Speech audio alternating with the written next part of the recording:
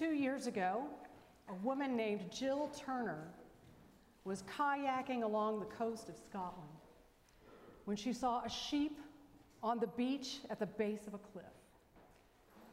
The sheep bleated at the kayaker, apparently calling out to her. Jill said the sheep saw us coming and was calling to us along the length of the beach, following our progress until she could go no further. She finally turned back, looking defeated. Jill assumed that the sheep would find her way back to her flock and grazing fields. After all, if she had gotten herself to that beach, she could get herself back. However, 2 years later, paddling along the same coast, Jill saw the sheep again. This time much shaggier, but still bleating for help. The sheep, now named Fiona, was trailing 2 years' growth of wool, which flowed down her back like a train of a fancy ball gown, a very dirty ball gown. You can see photos of her online in all of her woolly glory. At this second sighting, the kayaker was moved that the poor animal had been stranded for so long by herself. Sheep, after all, are social flock animals. They're not meant to be alone. The kayaker was moved. "It is heartrending," she said. "We honestly thought she might make her way back up that first year." No one knows how Fiona got to that lonely, rocky beach, and she surely couldn't get herself back. She did have enough grass to eat and a tiny cave for shelter, but not much else. After the kayaker contacted some animal rescue teams, the newspapers picked up the story and named Fiona the loneliest sheep in the world. She was featured on TV shows and comedy shows. Eventually, a group of 5 farmers with lots of equipment lifted Fiona up the steep 600-foot cliff or slope, and she's now living the good life at a farm tourist attraction. When I hear a story like this, I feel a mixture of wonder and embarrassment that we, you and I, are so often compared to sheep in the Bible. Wonder and embarrassment, but also recognition. Because when you think about it, we humans can be resourceful and affectionate and useful, and yet we also get ourselves into all kinds of predicaments. Many times we get ourselves into messes that we can't get out of alone. And so not only are we compared to sheep, but our rescuer, Jesus, is compared to a shepherd, one who will do the spiritual equivalent of scaling a 600-foot cliff to lift us back to the life we were meant to live with all of the other sheep in our flock. Today is Christ the King Sunday, the very end of our liturgical year. It is a day we recognize that Jesus of Nazareth is an alternative to the kinds of rulers and kings we've been subjected to in human history. In Jesus, we have a king who is the rock of our salvation, a great king above all gods, one who created and holds the heights and depths of the earth, and yet who is like a shepherd, patiently caring for messy, wayward sheep, the kinds of creatures who wander so far from their fields they can't get back on their own. Today we remember that the God we envision enthroned in glory and surrounded by angels is the same God that we can see in the faces of the poorest, loneliest, sickest, and most poorly behaved among us.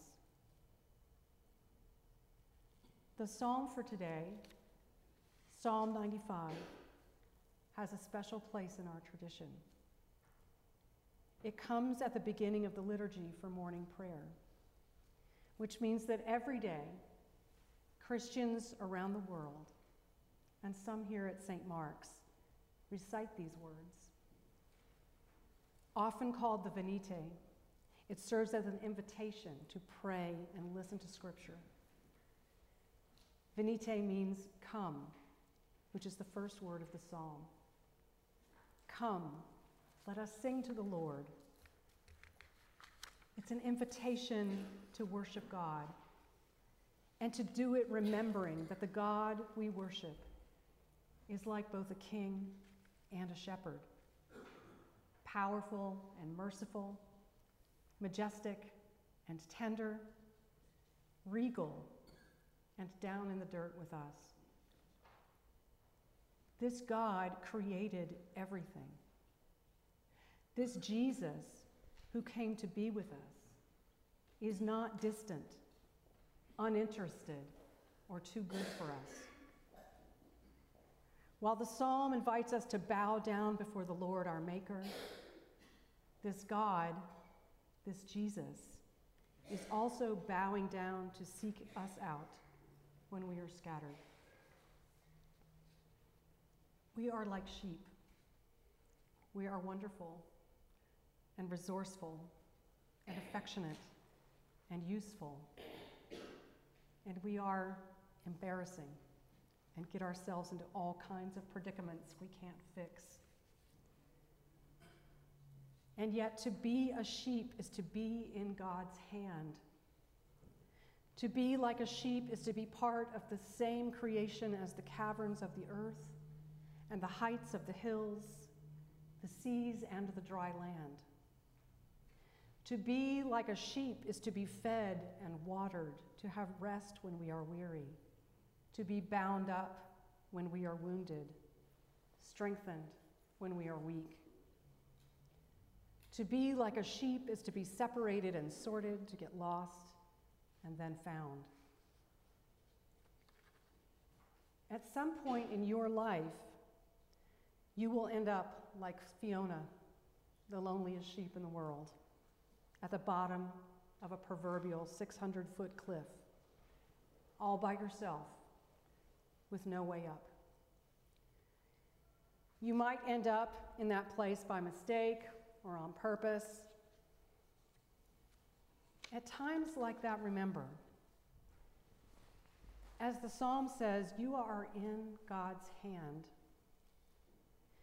As Ezekiel reminds, God will search for you when you are lost. As the gospel promises us, Jesus knows what it feels like to be hungry, thirsty, sick, imprisoned, lost, or just generally in trouble. Because Jesus is with us in those places. Come, let us sing to the Lord. Let us shout for joy to the rock of our salvation. Let us come before his presence with thanksgiving and raise a loud shout to him with psalms. For the Lord is a great God and a great King above all gods. In his hand are the caverns of the earth, and the heights of the hills are his also. The sea is his, for he made it, and his hands have molded the dry land. Come, let us bow down and bend the knee and kneel before the Lord our Maker. For he is our God, and we are the people of his pasture and the sheep of his hand. Amen.